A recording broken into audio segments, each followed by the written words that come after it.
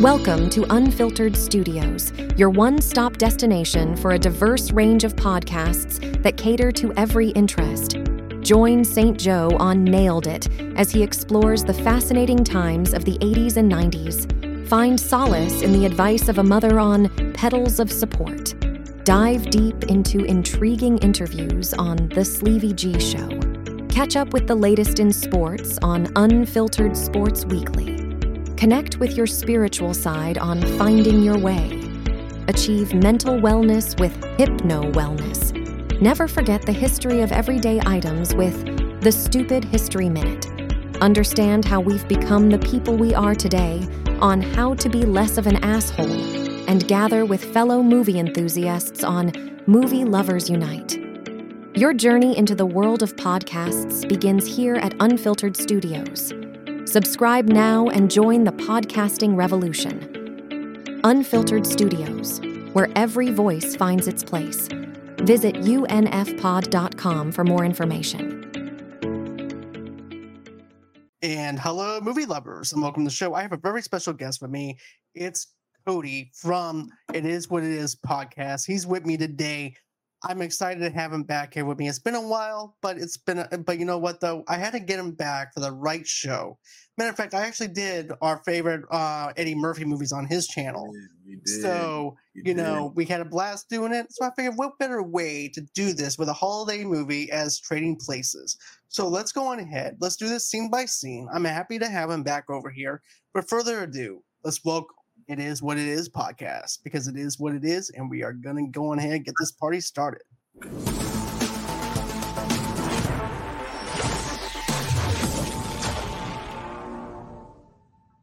Hey, what's going on, man? What's up, John? How are you? It's going good. It's going good. Staying busy this holiday season. You know how it is. No, I get it, man. I appreciate. Look, anytime I get to be on the show, I will do my hardest. This is one of the coolest podcasts on it. I think one of the most entertaining yet skilled, right? And when it comes to media review, I put this channel, this podcast above anybody out there. So I'm happy to be on with you, man. Thank you so much. And just to let everybody know, we are going to be doing this scene by scene. But before we get into that, I just want to mention that we are part of Unfiltered Studios. Unfiltered Studios has things like Petals of Support. You also have the Sleevy G Show. You also have the Dumb History Minute. Matter of fact, you know what? He actually did a little small segment for Trading Places on his podcast. It is actually called the Stupid History Minute. So go ahead and check out his show. It's only a minute long. It's perfect just for a minute. And then, of course, you also have a lot of other podcasts that are part of the Unfiltered Studio. So I'm excited to be part of that little family that we have over there. So with that being all taken care of, man, I just want to say this.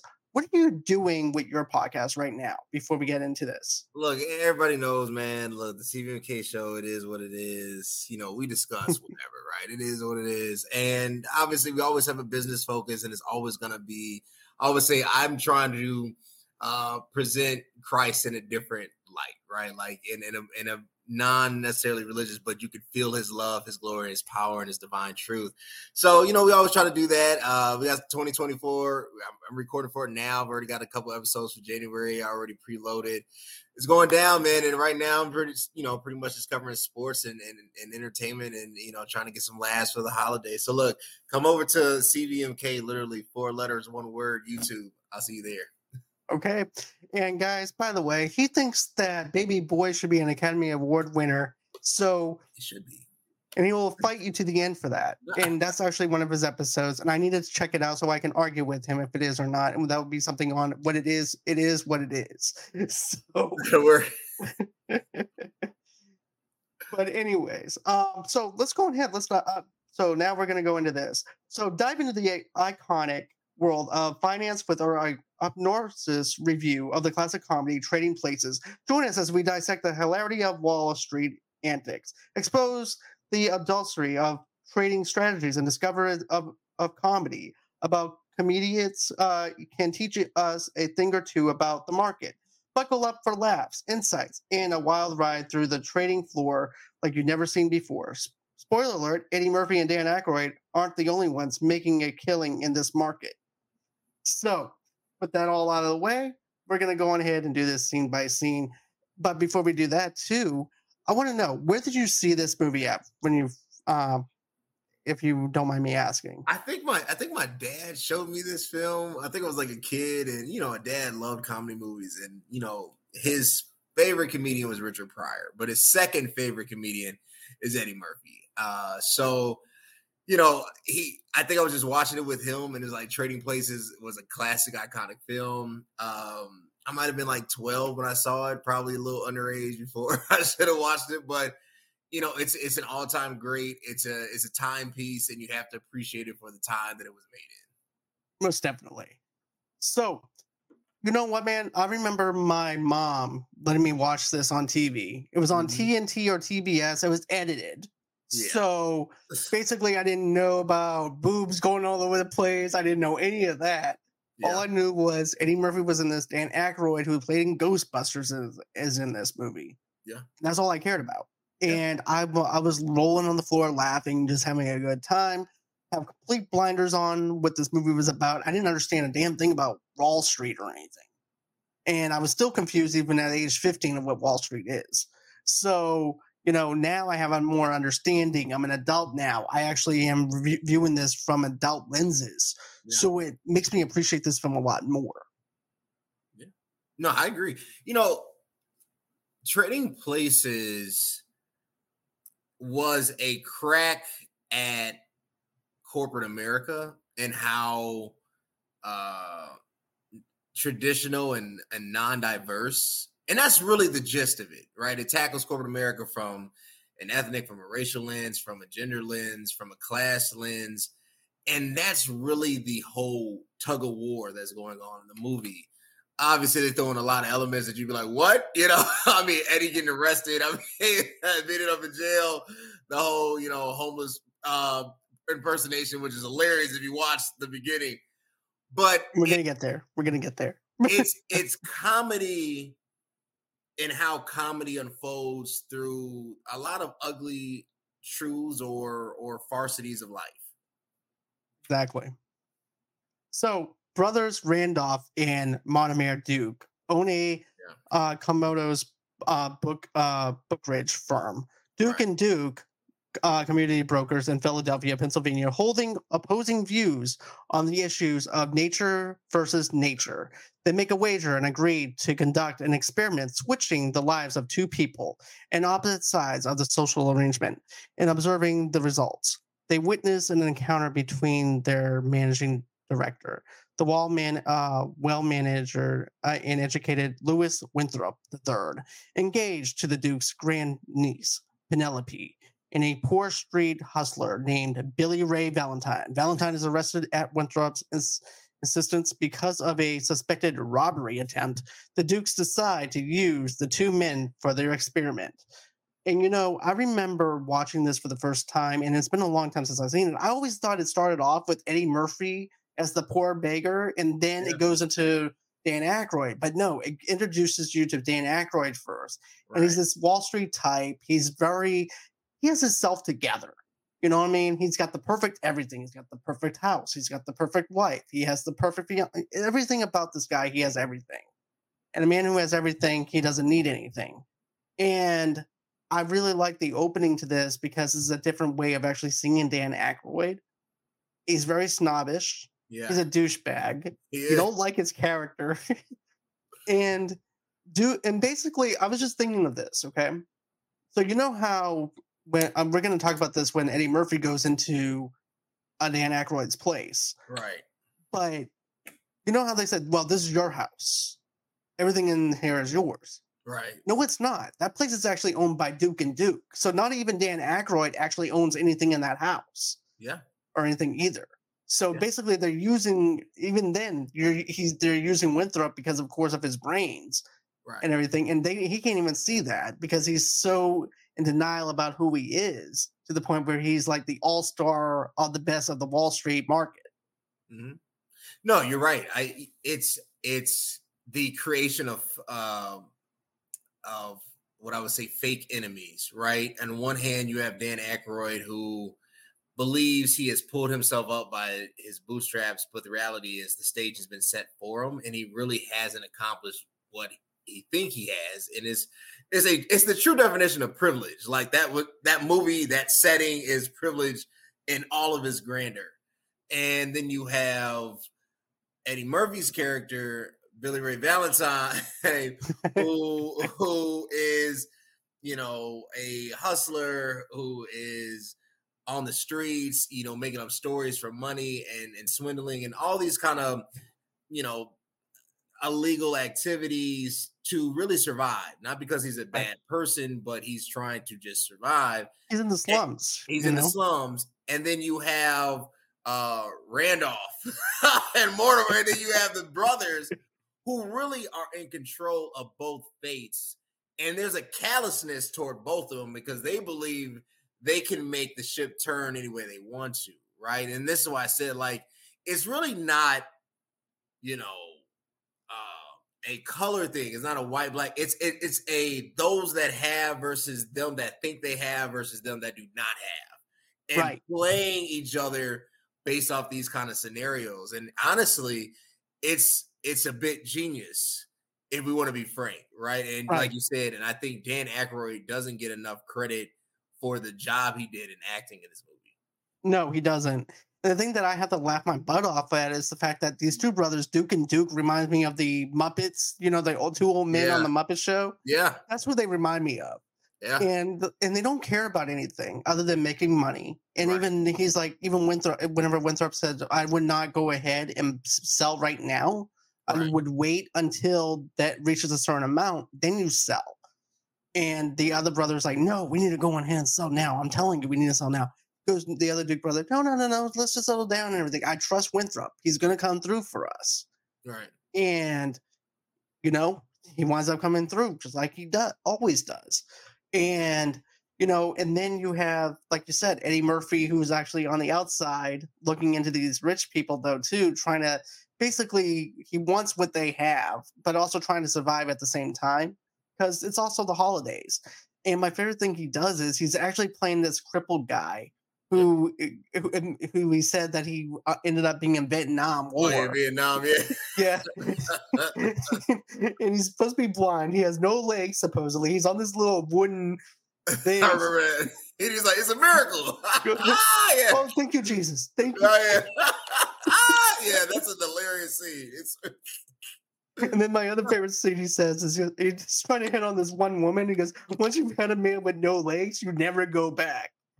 Eddie Murphy might be the GOAT for a lot of different reasons, but one of the reasons I think Eddie is where he is and why his kind of status gets unchallenged. Eddie came during a time where you still had a lot of the old guard, and he broke through, right? Like you could say whatever. He was in a movie with some top-notch actors of their time, from Don Amici, right, who plays Mortimer, to Ralph Bellamy. I mean, these are not, I know when you look back, you're like, who are these people? But these are what we would call Hollywood A-listers, right? Jamie Lee Curtis is the daughter of the famous Tony Lee Curtis, and this is Jamie Lee in her prime, right? This isn't Halloween Jamie, right? This is before True Lies Jamie Lee Curtis. Exactly. So you're talking about the rise of a phenom, the daughter of the famous Tony Lee Curtis, and all these A-list actors. And Eddie is this element that is explosive, dynamic, and you know, just oddly different. Something else that, you know, I'm sure we're going to get into it. What you think, or who you think is like criminal, is actually good, and who you think is good is actually criminal. Because Mortimer's riches, they were buying tips. They were literally swindling the market. You could not do that now because it's so digital, AI driven. But they were literally influencing the price of commodities, of stock trades, because they had insider trade knowledge, which is a felony. It is. Right, which is a felony, you know. But because it was done as a white-collar crime, you think in the beginning they're the good guys. At the same time, though, I could see them being snobby, though, too. Yeah. But one brother's hot-headed, and the other brother is kind of level-headed to where you can actually level with him a little bit and stuff like that too. So if I had to do business with one of the dukes, it would be the other brother that's more level-headed. Oh, the older one, yeah. The taller one, yeah. It's like, just relax, Winthrop. Just relax. It's okay. It'll be fine. No, we gotta do it now. We gotta do it now. No, just relax. I can actually do business with him. But they make a wager on the experiment, and they do it for $1. For $1. Yeah, it's a little ignorant when you see it $1. And he was like, all right, pay up. But that's how the rich stay rich. Right. That's how the rich stay. Yeah, that movie is hilarious. And then you have that other part where Eddie Murphy bangs into Winthrop, and he knocks him over. He picks up his briefcase and he goes, "Hey, look, man, I'm sorry I didn't mean to bang into you, because at this time the police are over there, basically trying to pick him up, because at that point he's like, they caught on to his hustle." Yeah. He's like, "Oh, thank you, man. Thank you. Hallelujah. It's a miracle." And the little blanket comes dropping over him. He has his legs back, and he can see. He goes, "Thank you, man. Thank you so much." So then after that, he starts walking, and he sees the other cop, and he starts running, and then he bangs into Winthrop. Right. And he's like, "Look, man, I'm sorry. I didn't mean to bang into you. My bad. Here's your briefcase back." And the first thing that Winthrop does is, "Whoa, don't hurt me or anything. Here, take the briefcase if you want." "Man, I don't know what the hell you're talking about. I'm just trying to give you back your briefcase." Right. Next thing you know, there's this whole entire police chase that happens inside his club. But I'll let you talk about that. So the police chase now would be, it's one of those scenes that is like, it would be castigated. It would really be like, you could not reenact that scene, only because like it tropes or plays upon so many different tropes. An hilarious scene. And Eddie is, being chased through this kind of like good old boys club, right? I mean, they have their private meeting room. They have the portraits everywhere. They all have their butlers and whatnot. And what's crazy is that they all have private computers in the early or mid 1980s, which is a little kind of ahead of its time. So the technological aspect is a little grand. Like, it's like, wow, this stuff existed even then. But when they frame him, or when he's caught in jail, the funny part is there's like this, I don't want to say gas, but they're like, see, he's the bad guy. Right. Like there's a lot of tension in that scene. It just gets overlooked because Eddie's so funny. Right. And then all we know is that, Eddie's in a jail cell with actors. Go back, and this got some famous actors in that jail cell. Giancarlo. I didn't realize that. Yeah. So I was like, whoa, like maybe I just didn't recognize it, but this is where it all begins. Right. And then there's also that other thing too, is where you have the two brothers. Is like, because man, he looks at him and goes, "Man, I don't even know what's going on or anything like that. I tried getting him back in his briefcase." And then you see that scene. And then of course you see that scene where Eddie's inside the jail cell, where Valentine's inside the jail cell. And he goes, "Man, I went on ahead. I beat everybody up. I ended up Bruce Lee in them. I took karate." One of the guys says, "Man, you were crying in here like a little punk."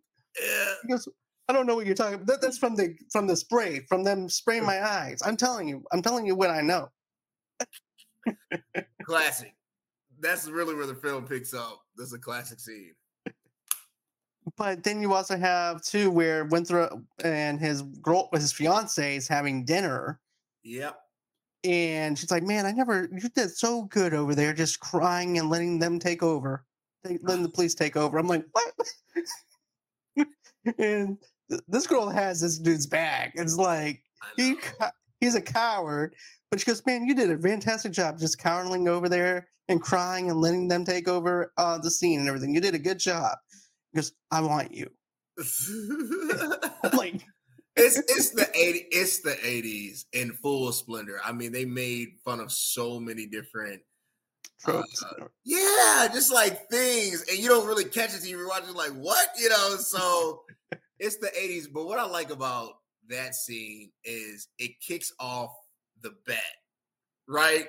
Yeah, between the two brothers, and then kind of the scheming that goes on to, even paying like Jamie Lee, like it's one spiral, that kind of happens. And they're like, you know what?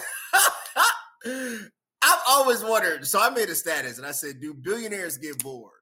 And this is why I think this movie kind of sparks it.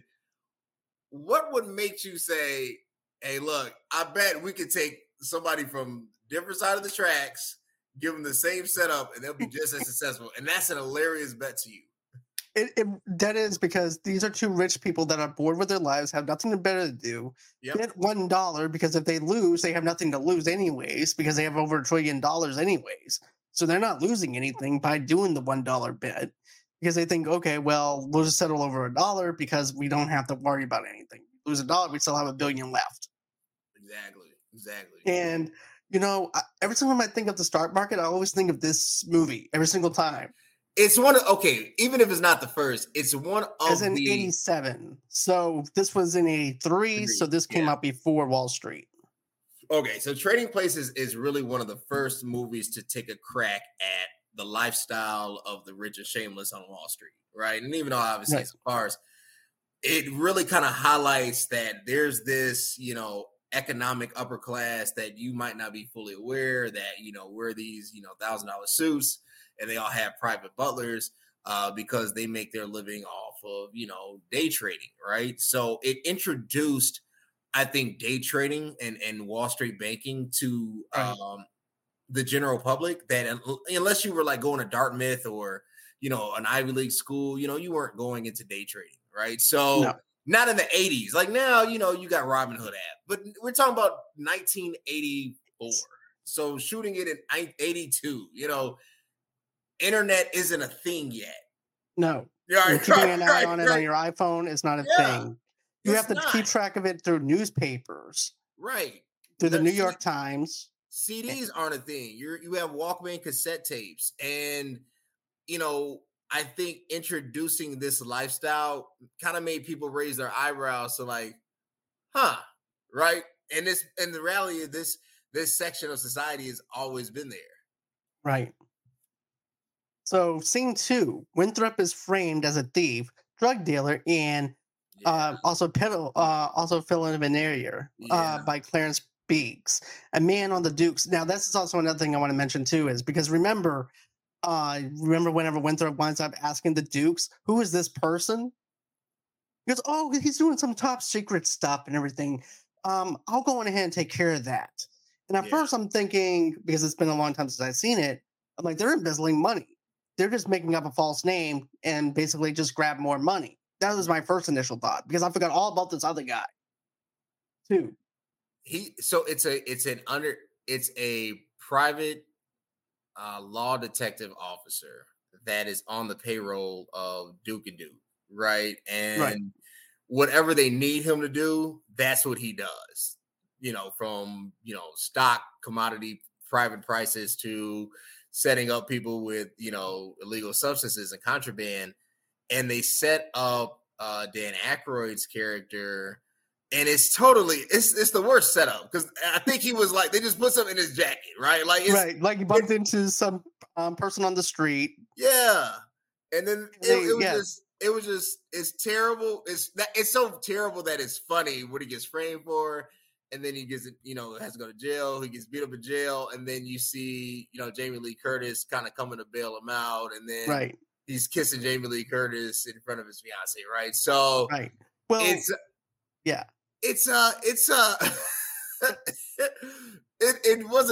it's funny, and that's why it works, right? Because and I think that's the whole point. It's funny. Obviously, like there was no thought to that sequence. But yeah, it's funny, and that's why it works. That's my final answer. Right. Well, also too, it's like so petty though. It's $60 that Winthrop supposedly stole from the club that he's part of. Right. And they said, everybody clean out your pockets. I ended up witnessing the most horrible, heinous crime that I've ever seen before. I also have a witness to back me up. And someone stole $60 with an X on it. I'm like, what? First thought was, why does it have X's on it? Was it just to see if anybody was going to steal it? Because we've seen that being played out with the Dukes and Dukes with Valentine, where basically they accidentally lose their money clip, and they're trying to see if he'll return it. But this one, they're setting up Winthrop as the thief. Yeah, he did. I remember that. That's true. That's true. And he was like, "Hey, here's your money clip," and he threw it right back at him. He was like, "Good one, Randolph."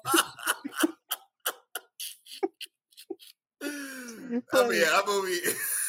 I'm like, why does it have X's? Like, is there is everybody stealing from you that you have to go ahead and have X's on your money because you're rich? There's no reason why anybody should be stealing from anybody other than the butlers that's there. They'll be the only people that would actually steal. Right. But it's just so funny. And then Winthrop winds up getting arrested and getting fired from his job because of this, gets sent to prison. Then the guy pays him off. The private investigator pays off the cops to search him and makes him strip in front of everybody. He goes, "I hope you know where your dignity is, because I promise you, you're not going to like what's going to happen. You're going to have to live with this for the rest of your life. And I know my rights. I'm allowed one phone call. Strip." So he strips. Right. You take out his money. There's weed. Oh, yeah. Pills, it's always terrible. Angel dust. He was like, "I've never seen that a day in my life." Hey, yes. Hey, that movie, that's what I'm saying. Like, it starts getting wild after that. Which makes it funny, though. And then, he's like, "I haven't seen that in a day." Like you said, I haven't seen that in a day of my life. I don't know where this came from. And so now he's in jail. He's getting into fights with people. Yeah. And stuff like that. And then Penelope comes over there to try and bail him out. Yeah. And she goes, "Winthrop, what? You smell like piss." Da-da-da-da. I'll be like, "No crap, woman. And you got into fights." "Well, what the heck do you think was going to happen? It's prison. It's not like the Playboy Mansion where I was just going to go ahead and nothing's going to happen." But then after that happens, because Penelope winds up bailing him out, then you see the PI once again paying off Jamie Lee Curtis, and Jamie Lee Curtis winds up going over there and kissing him, because at first he goes, "I promise the day of my life, I never done anything. I never sold weed to anybody. I never sold angel dust to anybody." And then Penelope goes, "Okay, I believe you." And they were about to kiss, and then that's when Jamie Lee Curtis comes around and kisses him. And she goes, "Who is this woman? I've never seen this woman in my life." Jamie Lee Curtis. So I've said this, and granted, she got an Oscar last year for a movie that, she should have had an Oscar 30 years ago. I don't think people realize Jamie Lee Curtis held her own in a time where I think particularly for women, you either had to be, the stereotype and kind of, you couldn't be the like the lead, and Jamie Lee Curtis, to me, honestly, when it comes to the character of Ophelia, she's perfect for it. And I don't think any other actress at that time period could have captured Ophelia better than Jamie Lee Curtis. No, not at all. She did it. She did her up good. I'm going to tell you that. Yeah. Even whenever she played in The Jerk, she did a fantastic job as Steve Martin's girlfriend in The Carnival. She did a really good job in that part too. Yeah. But I like the settledness of the prostitution job that she has and everything too. She knows who she is, and she's fine with it. And she's fine. And she says, there's a quote in that movie. Because he ends up quoting, was it Othello? So, quoted like Shakespeare or something. And she finishes the quote. And he's like, "I didn't know you liked, Shakespeare." And he was like, "Do you think I'm stupid because I'm a prostitute?" And she explains to him, she does what she does in order to survive. And it's like, everybody doesn't have it like you. There's some serious moments in that film. And you'd be like, man, you start really kind of having grace for a lot of characters that normally you might kind of scoff at. And you kind of start realizing, like, this stuff is a game, and like people that are benefiting, it's not like a good evil. It's more like, how to make people's lives miserable based off of just circumstances that we can all rectify. Right. So exactly. it is an historical timepiece that honestly, and I've thought about it, because right now they're kind of in this habit of recreating great movies, and I would say I don't know if to me it's a lack of genius, but if you were to recreate one movie of the 80s and it could only be one, Trading Places is the only movie that I would, because I didn't like Coming to America 2. So no, I didn't either. The only movie I would say I would watch that. I would watch a recreation of Trading Places as long as they could pay homage and somehow incorporate Dan Aykroyd, Jamie Lee Curtis, and Eddie Murphy in the film. Right. And I could, you know what though? I could see Kevin Hart playing Eddie Murphy's role. I can see that. It's almost like Kevin's too old now. It's like maybe Kevin 10 years ago. Yeah. But Kevin would be the one. But the problem is Kevin. Here's the other thing. Hollywood is missing the next generation of actors and actresses. And you don't have you don't have another Tom Hanks. No. You don't have another Brad Pitt. You don't have another Denzel Washington. And the problem and the reason why we keep seeing the same actors and actresses is because we have a limited pool. We have a limited supply now, right? Like, so we got to see, Chris Evans play every superhero because they haven't, farmed and cultivated another another because hero. All it is just keep on doing the same things, same schnick. That's it. So like with Trading Places, like I think about it even today, who could you get to play Dan Aykroyd's character? I mean, Stephen Carroll, maybe 10 years ago, 20 years ago, 10 years ago, but not now. You know what though? I could see Bradley Cooper. He's not fun. I like Bradley Cooper, amazing, talented, but he's not like quirky enough. True. Yeah. Bradley Cooper would take away. He'd do more damage. So another thing I want to mention is this, okay? So, and the other thing that they do after all that happens, he winds up telling Jamie Lee Curtis, "Hey, look, I'm rich. I promise you, we'll go ahead. We'll go over to my cat. Yes. I have a mansion. I have a Mercedes. I have a driver. We're gonna be good. I'll give you money, and on top of everything else." She goes, "Okay, that's fine. We'll do that." While that's going on and everything, we have Eddie Murphy coming into this deal now. So we're going to get into this. This is so after that happens, a man on the Duke's payroll, Winthrop, is fired from Duke and Duke. His bank accounts are frozen. He is denied entry into the Duke owned home, and he is vilified by Penelope and his friends. He befriends Ophelia, a prostitute who helps him in exchange for financial reward. Once he is exonerated, the Dukes post bail for Valentine, install him in Winthrop's farmer job, and grants him use of Winthrop's home.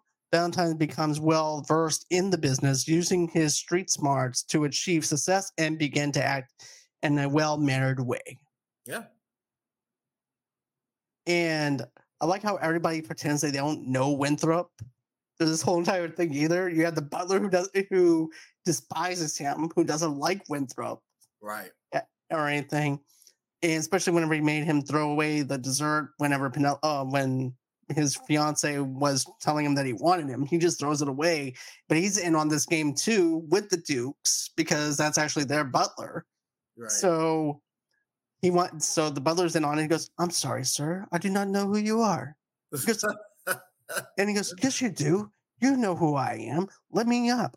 And his keys are not working. He yells at him and stuff like that. And I like when Eddie gets picked up. It's a whole different ball game whenever he gets picked up. Yes. I'll let you talk about that.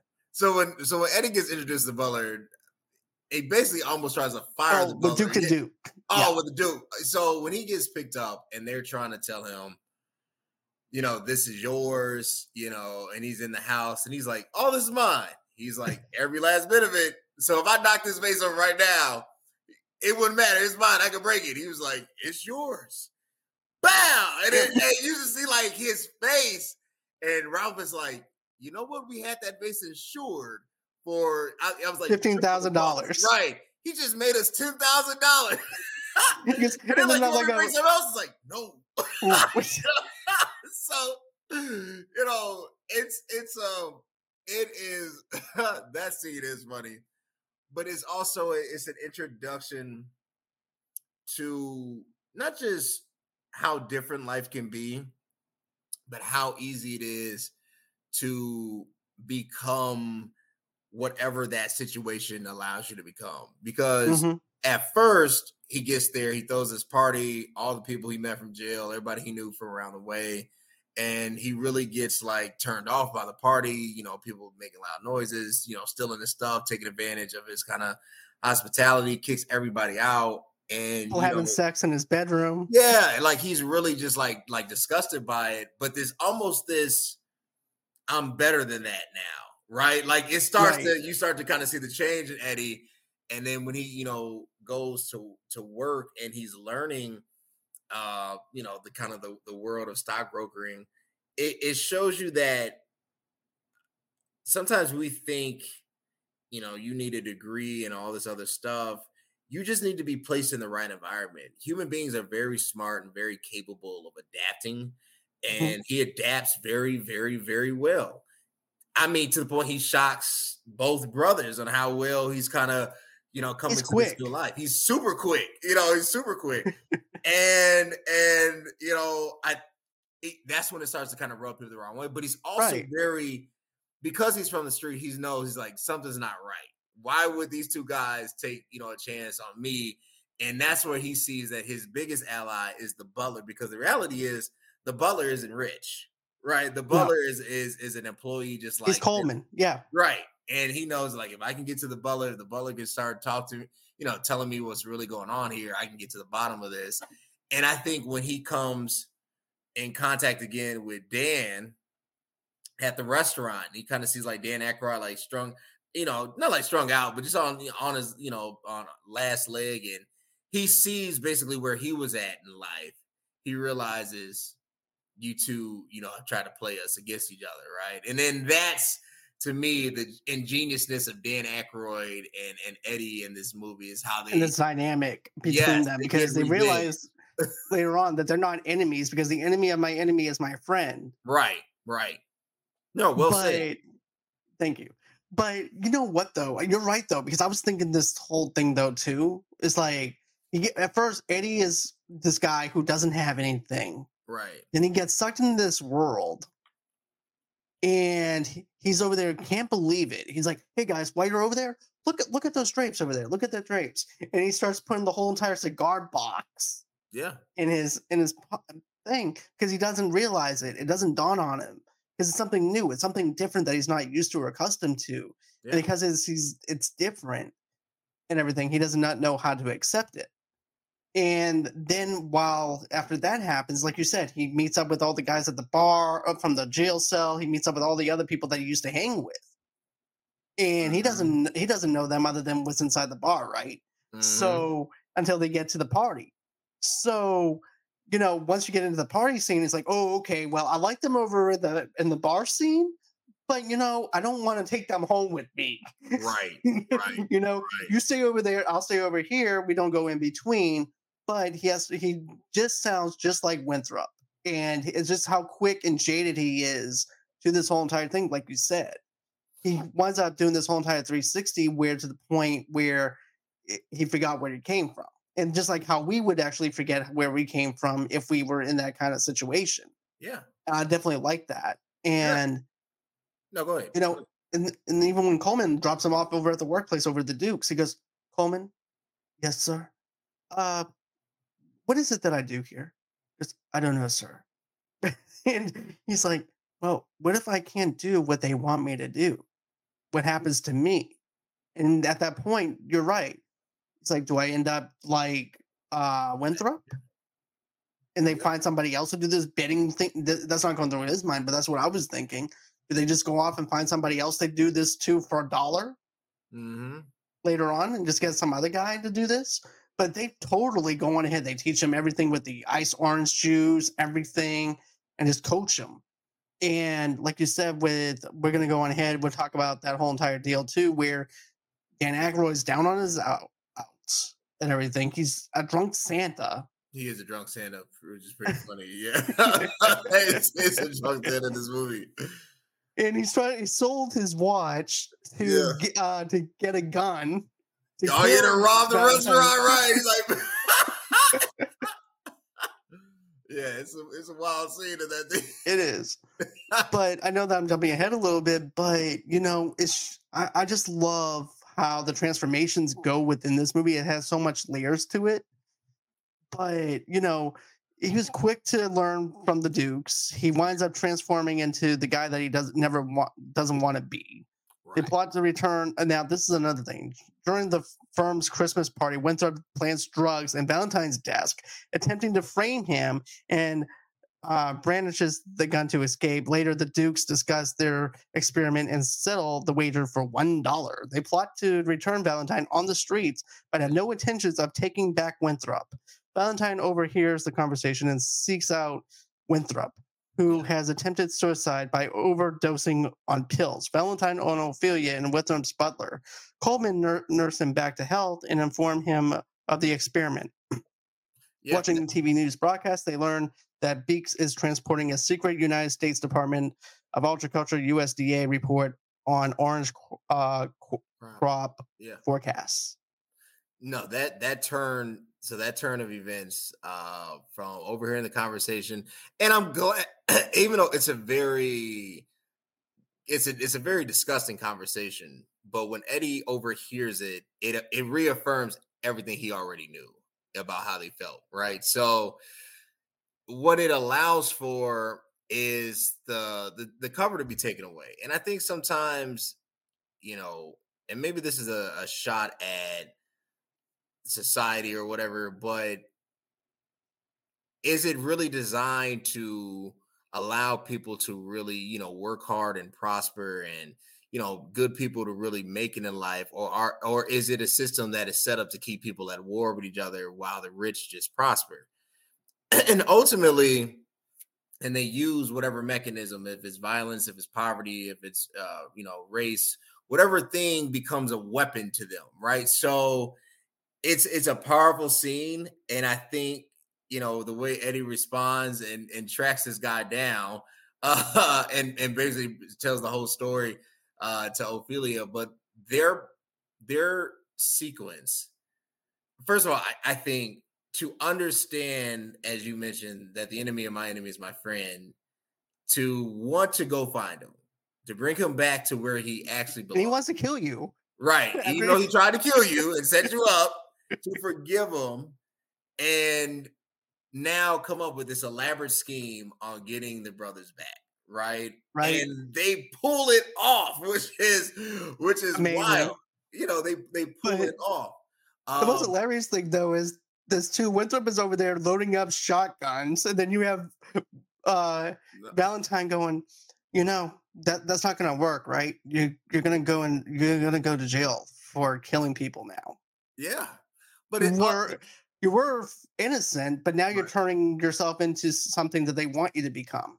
Right. And I think that's the whole thing of it all, right? Like eventually, and I think it says something to us, like, sometimes, there are people with bad intentions. There are some real losers out there. But a lot of it is circumstance. And I think if you're in a terrible circumstance for too long, it can get the best of you. And it got the best of him, and it took somebody who was in that similar circumstance to kind of say, hey, look, there is hope for tomorrow, right? We can get out of this.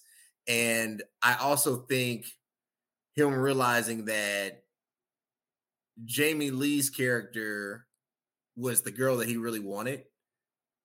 What I'm saying? Like when you start looking back, like that's the girl that you need, right?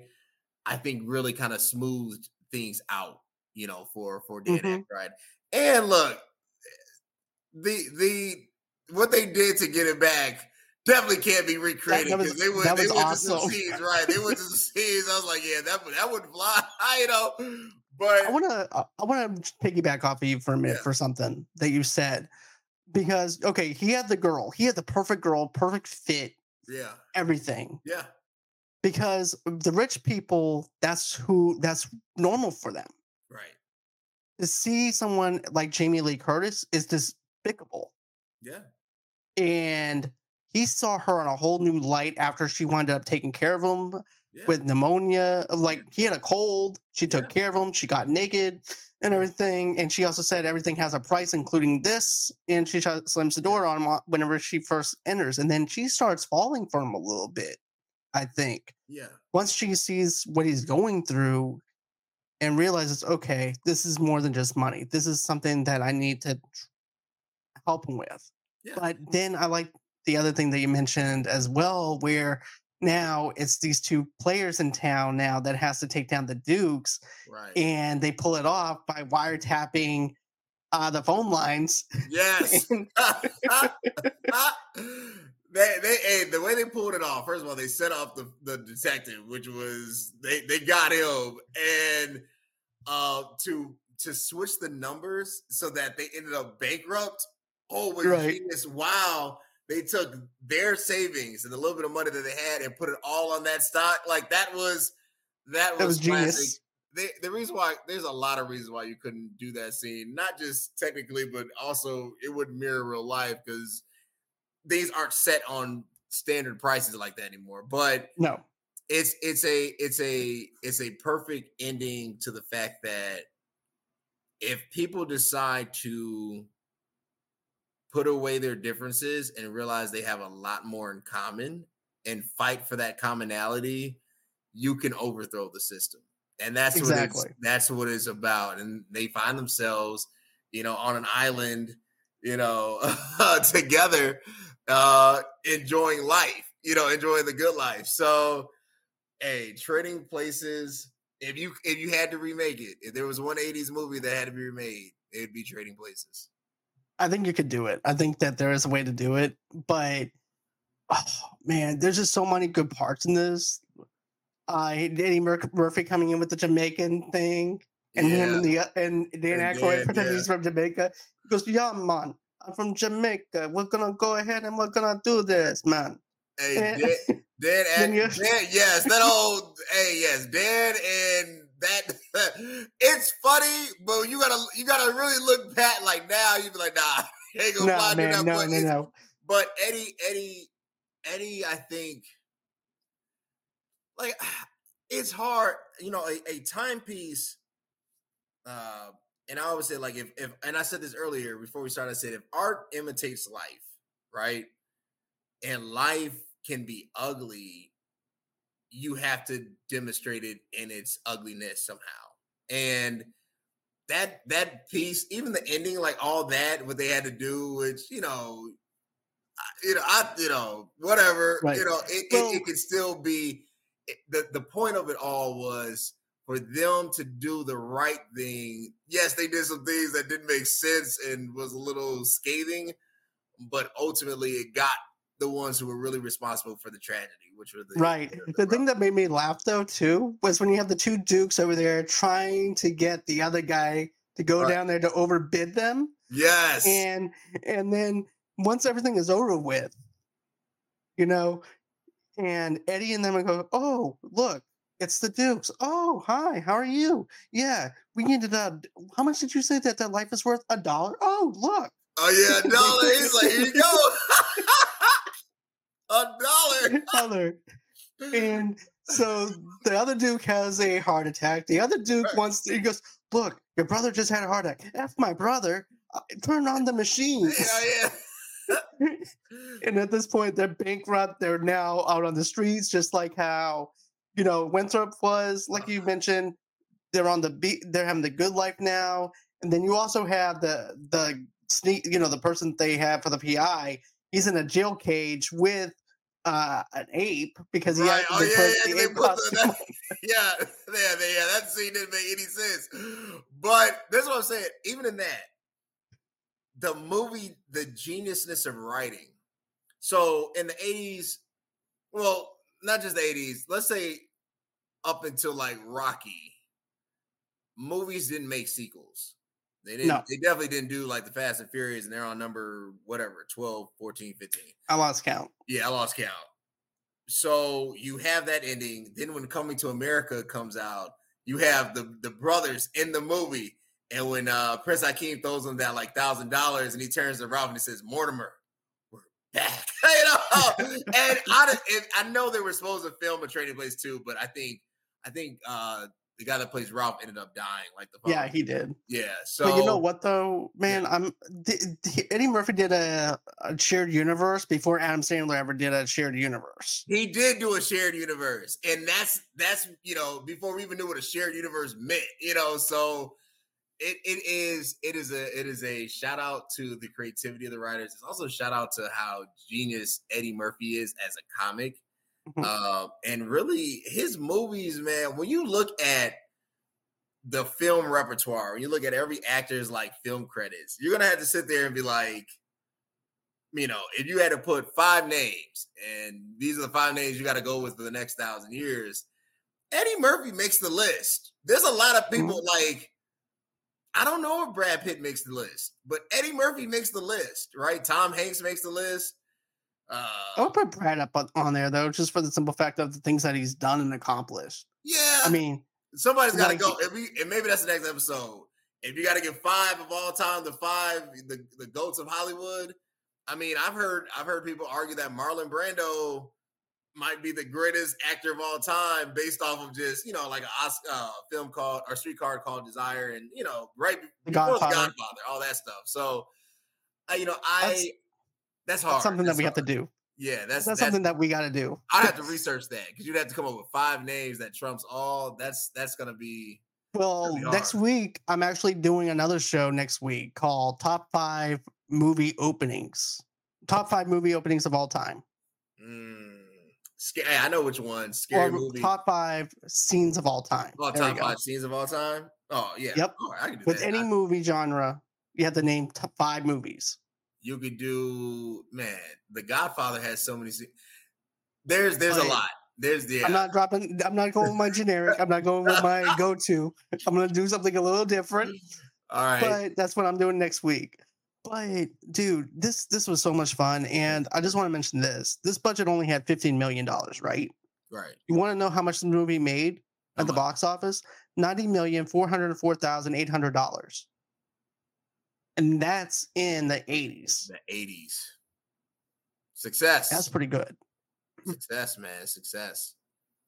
But Fernand, it's always fun to have you here. No problem. To do this review. I know that this is kind of a little bit long-winded and stuff like that, but I don't want to leave. I don't want you to leave. That's the I don't want you to leave. But anytime you need me on the show, man, look, if you want to jump on tomorrow's doing 2 episodes, but the second episode, what's it, 9 p.m. We are covering Boomerang. All the Boomerang. So it is another Eddie Murphy feature, but it's going to be all dedicated to Boomerang from start to finish. Oh, nice. So if you want to jump on, let me know, man. I'll send you the invite. But speaking of my show and everything too, Rossi and I are doing this new segment called Intermission. And basically think of intermission as this. We're 2 people waiting in line for our movie to start, or you have watching a Martin Scorsese movie and it's long as hell. And therefore, they have to cut it to an intermission. So you guys are having conversations. That might be about the Vince Sevenfold album. That might be about, let's say, for instance, Why Do We Love Gangster Movies, which is dropping tomorrow morning. So this is actually a little bit of a conversation piece. So tomorrow we are reviewing Saw X. So this is going to be a short episode. We're not doing scene by scene. This is a non-spoiler review. And I hope that you guys enjoy it. As a matter of fact, we actually have a Patreon. Now, it's a $5 tier for the intermission episodes that we're going to do. I'm going to be dropping one next week. Matter of fact, this is going to be on every Wednesday. We're dropping an intermission episode for audio only. And it's going to be part of the intermissions. I'm only dropping it on YouTube for a limited time. And then after that, you have to go on ahead and jump over to the Patreon to get your stuff. But yeah, that's what I'm doing over here at Movie Lovers Unite. And thanks again, man. I do appreciate this as always. I can't wait to do another review with you. We're doing Home Alone with Tamika coming up on Wednesday. So I can't wait to dive into that at 8 o'clock Central, 9 o'clock Eastern time. Hey, I'll jump on Home Alone. I'm available. I think Hey, come on down, man. Hey, Seriously. I like, Colin McCoken just got a star, man. So, Perfect time. Perfect time. It's perfect time to do the film review. But anyways, guys, have a great and safe night. We'll catch you guys on the next one. And stay tuned tomorrow morning because I am dropping my Grand Theft Auto 6 trailer reaction that I'm doing. So always until next time, guys, have a great and safe night and bye-bye.